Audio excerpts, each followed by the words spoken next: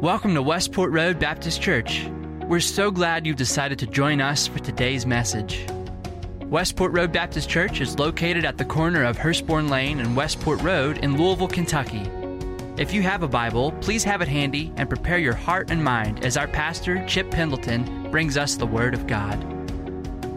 Well, good morning. Especially welcome to everybody watching online. We're glad that you're with us, and good to see you there today. Welcome to everybody that's here. You're probably all the people that came to the 9:30 service, but time changed and it's really the 11 o'clock service. But we're glad you're here either way. If you are a guest today, in the chair right in front of you, there's one of these connection cards. I would encourage you to fill that out, and then when you leave, I'll be out in the rotunda there. Just come up, give it to me, and introduce yourself. I'd love to meet you. Got to meet several people last week, and would love to have the opportunity to meet you as well. So just fill that out, and I'd love to see you out in the rotunda. On the back is prayer requests, and that's for everyone as well. Well, we've been going through a sermon series here on Sunday morning called The Last Words of Christ. On the cross, there were 7 different times that Jesus had sayings on the cross, and we're looking at each one of those sayings. We're up to number 3 today, and number 3 is the most unusual of the 7 last words that Jesus gave on the cross. And so it's over in John chapter 19, verse 25 through 27. John 19, 25 through 27. And we're going to look at that now and then talk about why Jesus on the cross seems to interrupt it for what we're going to see. Let's read that together now if we could. Now near the cross of Jesus stood his mother's sister, Mary the wife of Clopas, and Mary Magdalene. And when Jesus saw his mother there and the disciple whom he loved standing nearby, he said to her, "Woman, here is your son." And to the disciple he said, "Here is your mother." And from that time on, this disciple took her into his home. Let's have a prayer. Dear Lord, we just thank you for your word. Help us to understand it and to see its truths. But Father, more than that, our prayer is that you'd help us then to begin to live those truths out. And in Jesus' name we pray it. Amen. Well, it's a tough thing taking care of your family at any time. But as we've seen, as you go through it, for instance, when Dawn gets sick, she wants me to check on her every once in a while, make sure everything's okay. When I'm sick, I don't want anybody near me. Close the door, turn off the lights, leave me alone. That's kind of my philosophy when I'm sick. But taking care of family is always a bit of a challenge. There was a lady in a former church where I pastored. She had been the curator of a military museum, and she'd gotten dementia, and they'd put her in a nursing home.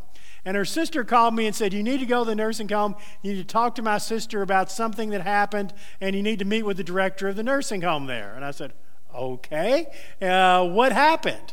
Well, because she'd been the curator of a military museum and she was in lockdown in a nursing home, she thought she was in a POW camp and she was a prisoner. And so she had been taking notes for a couple of months. She was trying to find exactly what the combination was to get out of the unit and out in the parking lot. She began to take the schedule of when the orderlies came and went and when they met together. And then she began to have meetings with the other residents and told them, "We're going to break out at such and such a time on this date."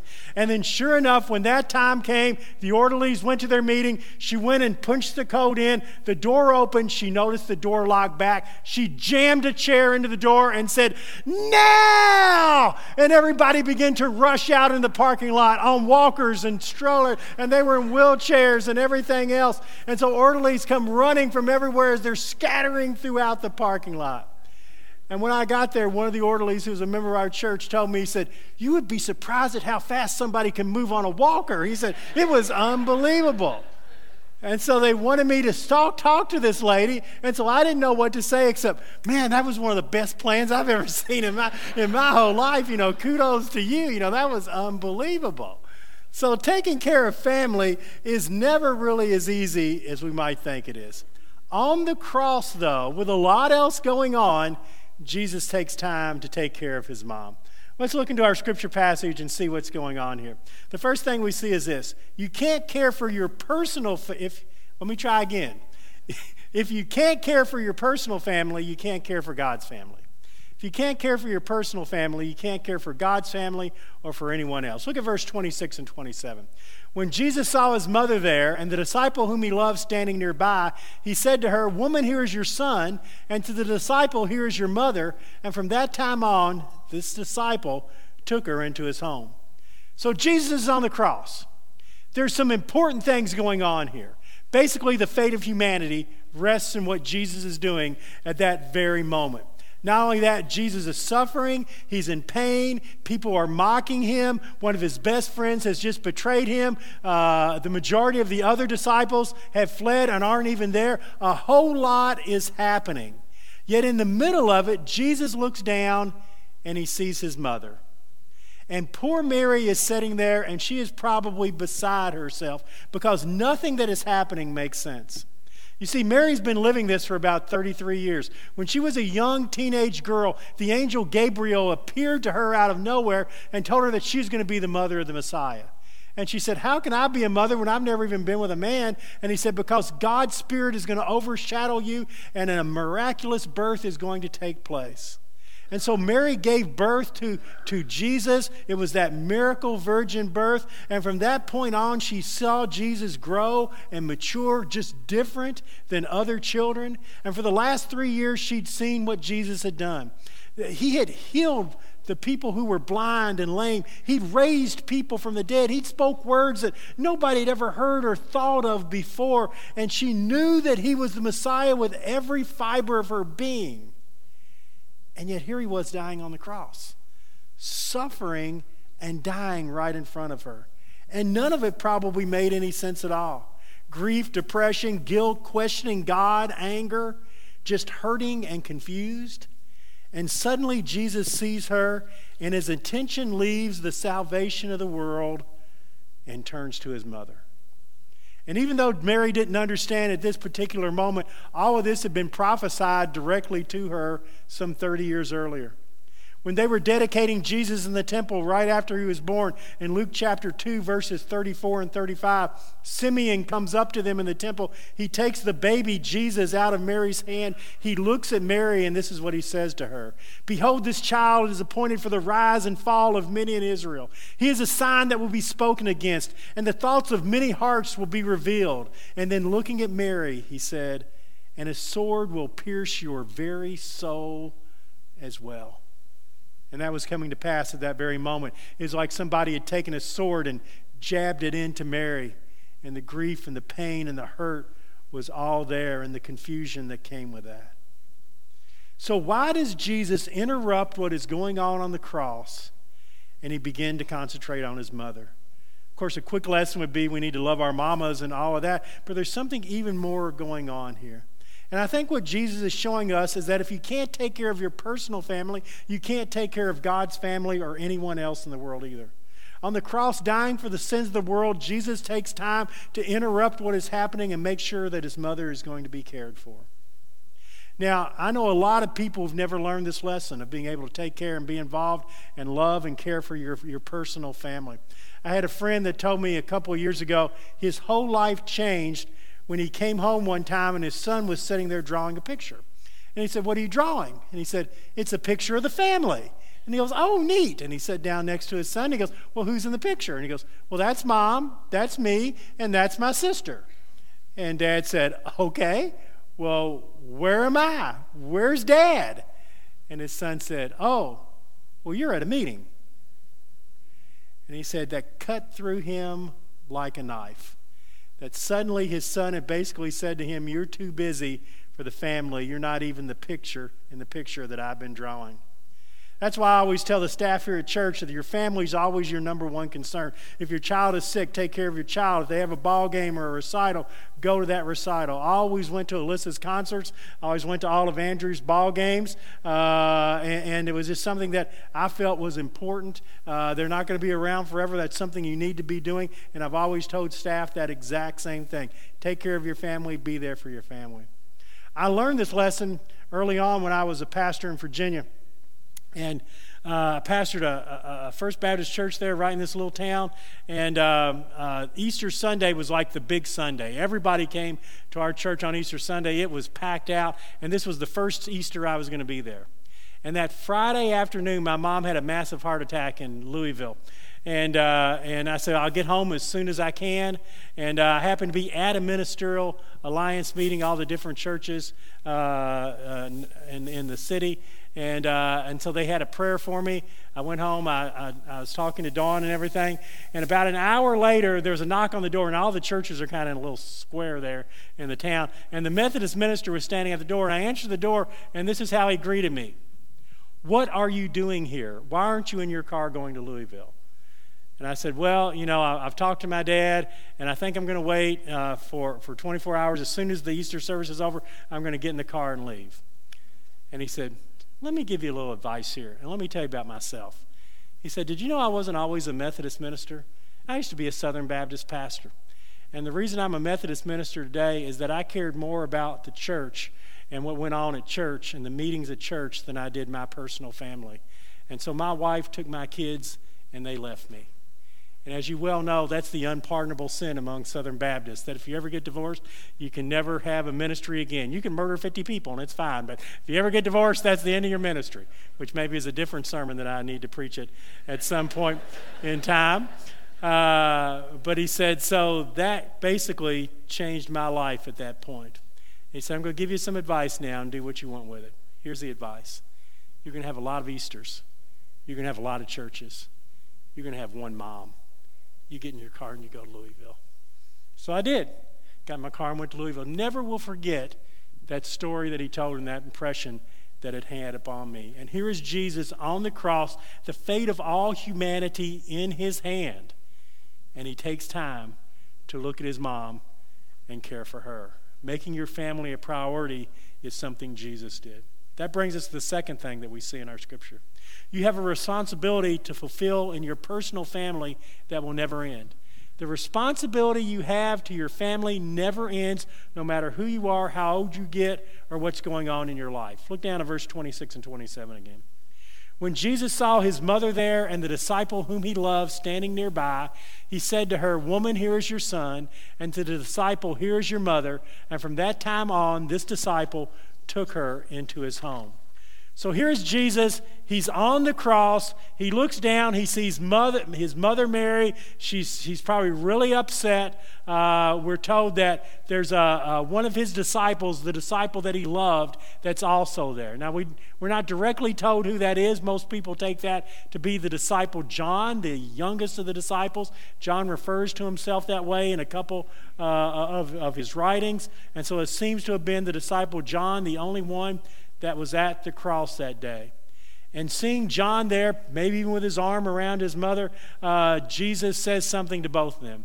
He looks at his mother and he says, "Woman, here is your son." Now, that's a little bit different than the way it sounds in English. In English, it sounds like this: "Woman, here's your son." It's not quite the way Jesus said it. Think of it this way: "Dear woman." It was a term of great affection, great honor, great respect. "Dear woman, here's your son." And then looking at John, he said, "Here is your mother." You see, the eldest child in a family was supposed to care for their parents when they got older. And Jesus was the eldest child in his family. The problem was Jesus wasn't going to be able to care for Mary because in an hour or so he was going to literally be dead and not be with them. And he knew that. Now, Jesus had other brothers. None of them believed in him, and apparently none of them cared enough to even show up at the cross that day. Now, that would change later in their lives, but at this point, none of them are there. The only one that is there of all of Jesus' disciples is that young John, and John with his mother. And so Jesus basically says, "John, take care of my mama." So here on the cross, Jesus is taking his responsibility as the eldest, and even as he's dying, making sure his responsibility in caring for his family is carried out through John. And it shows us that our responsibility to our family never ends. Now, sometimes if you're a parent, you think your responsibility ends the second your child graduates from high school. When they graduate, your responsibility is over. We had some people I went to high school with. There were 3 brothers. And each time when they would graduate, their dad would give them a set of luggage, and he would tell them, "You've got till school starts again in August to get out of the house, and we're through." And basically that was it. "Look, I put up with you for 18 years. You got another 2 months to find a place and get a job and get out of here. Here's your luggage, get out." And that was basically it at that particular point. So his responsibility ended at graduation plus a couple of months, and it was over. But we know that's not true. I want to take a little poll right here. If you have an adult child, have you ever worried about them when they were an adult? If so, raise your hand. What? They're adults and you still worry about them? Didn't you give them the luggage and get rid of them? What's the problem with that? That never ends. Somebody told me one time, they said, hey, you know what? I saw them at a restaurant. I said, what are you doing? They said, meeting my kids for supper. And they said, I'm retired and on a pension, and my son makes 5 times more money than I ever did, but I guarantee you when they show up, they're going to expect Dad to pay for supper tonight, because some things never end. You pay for your kid's meal no matter what is going on. But that responsibility, that care never ends. Now, as a parent, you've got to understand the relationship changes when your child becomes an adult. It becomes more of a trusted ally, a resource, but that care and that love is never going to end. And as a child, what you need to understand is that you have a responsibility in the family too. Your responsibility as the child isn't to have somebody take care of you your whole life. That's not the responsibility for somebody to baby you and make sure you got everything you need no matter how old you are. You have a responsibility as well.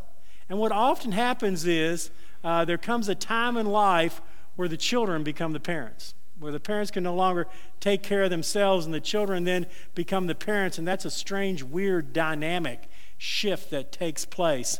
And a lot of people on our staff are going through that right now with their parents. And that's very hard, both on the parent and on the child, that new dynamic that takes place. I was reading an article recently about how to do this if you're suddenly the child that's now becoming the caretaker. And here was just 4 or 5 suggestions they had. The first was this: don't treat your parent like a child, patronize them, or talk down to them. No matter what's going on in their life, no matter how clear their thinking may be, don't treat them like they're a child. Still treat them like they're your parent. Number 2, really listen to them when they talk. Maybe it's not always going to make sense, but really listen to them. Work together as much as possible. And here's the one I like the best: don't let your role as caretaker define your entire relationship.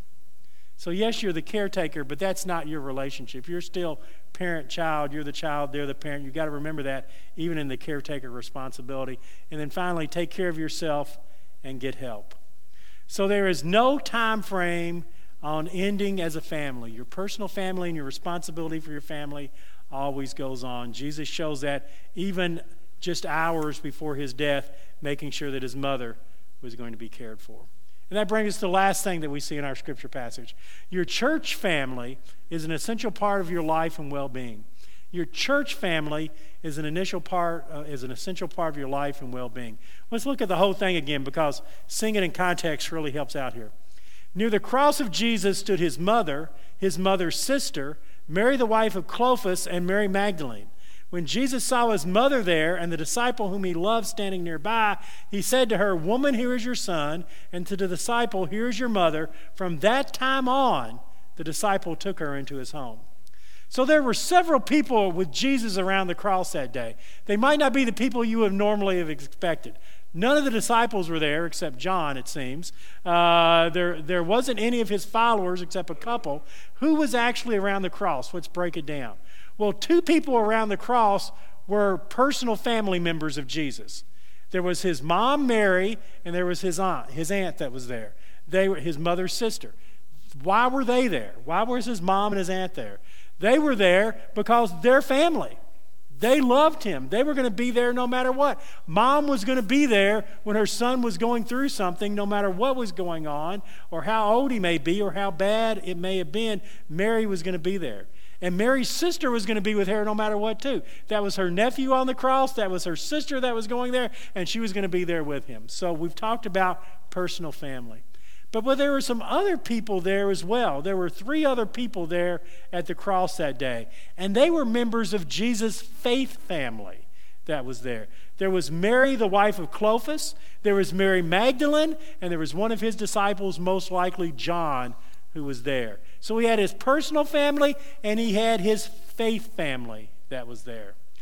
When Dawn and I got engaged, and she took me down to meet her family and everything, because she wanted them to be so impressed with me, and everything when we got there. And I didn't have any grandparents growing up. I had a grandfather very close to him, but all my other grandparents either passed away when I was very young or a long time before I was even born. And so we get to Dawn, and she's saying, "This is my grandmother, this is my grandfather, this is my grandmother, this is my grandfather." And I said, "Man, how many grandparents do you have? And do we get Christmas presents from all these people?" Because that was the important thing that I wanted to know. You're entering into a new family, do they keep up their end of the bargain? Do they give Christmas presents, or something like that? And so suddenly I had this whole new family. Well, when you commit your life to Jesus, you gain a whole new family. And really, Jesus talks about it the whole way. When Jesus prayed, he prayed to Abba, his Father in heaven. Jesus talked about the fact that we were brothers and sisters in Christ, and the church was called the family of God. And so this family metaphor is strong throughout Jesus' teaching and throughout the New Testament. God never meant for you to go through this life alone.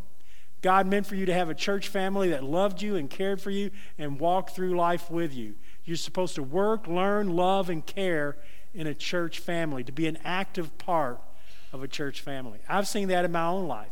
In my own life, I've seen the church step in and love and care for me over and over again. They've come to the hospital when I've been in the hospital. They've been there during crises. When my dad passed away, I remember everybody standing down front and praying for me in the middle of a morning worship service. That was just suddenly they got up and they said, "Hey, we want to pray for you before you preach." I've had calls and cards and visits and meals and prayers. People have watched our kids, mowed our grass, cleaned our house, cleaned the bathrooms, which, by the way, you can still do anytime you want.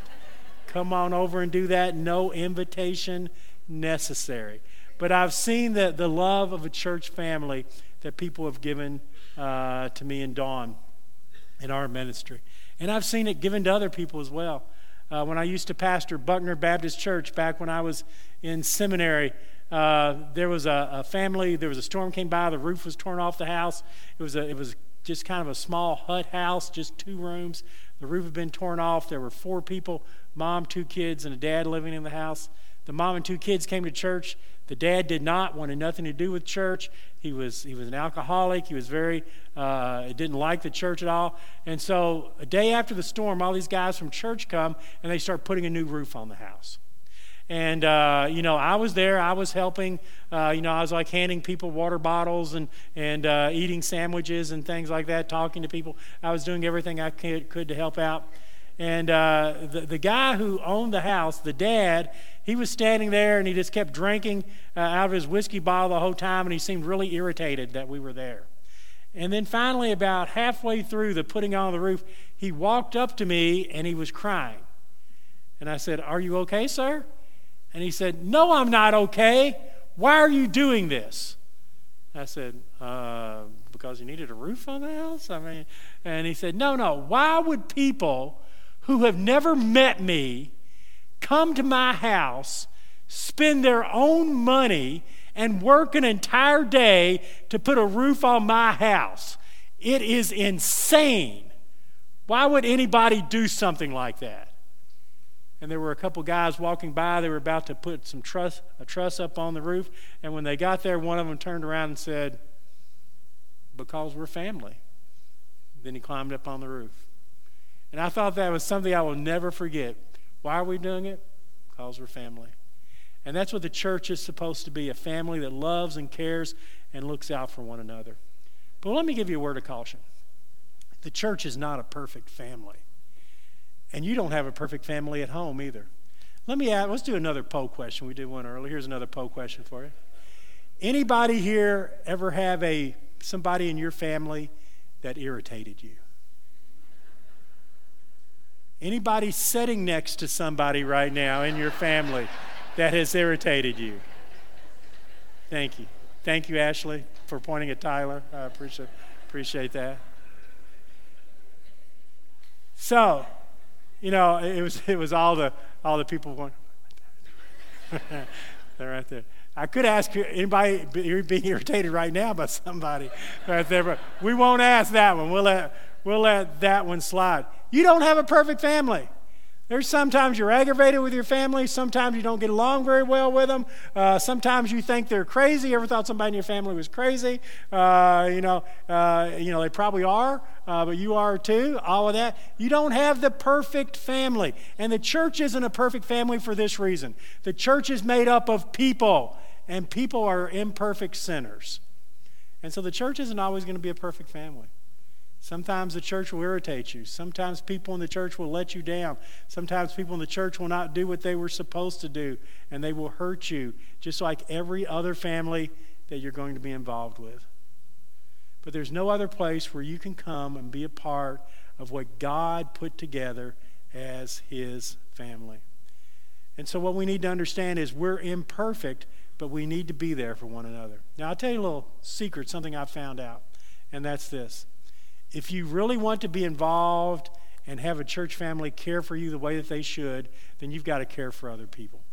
When you start caring and getting involved and knowing people and getting in a small group and people know who you are and you love and care for them, then you're more likely to get love and care back. It's just part of the game. It's the way it's played. And so if all you ever do is show up on Sunday morning, you don't know anybody, you just show up and leave, you're probably not going to have a caring family that you really want and need, because it's kind of a give and take there. And so we need to be involved. We need to do all that we can to really love and care for the people in our church. You know, when I was in Virginia, there was a lady in the nursing home there, and I would go see her, and she always thought that she was at the Greenbrier. Now, the Greenbrier's kind of a luxury resort that was just an hour or two from where we lived.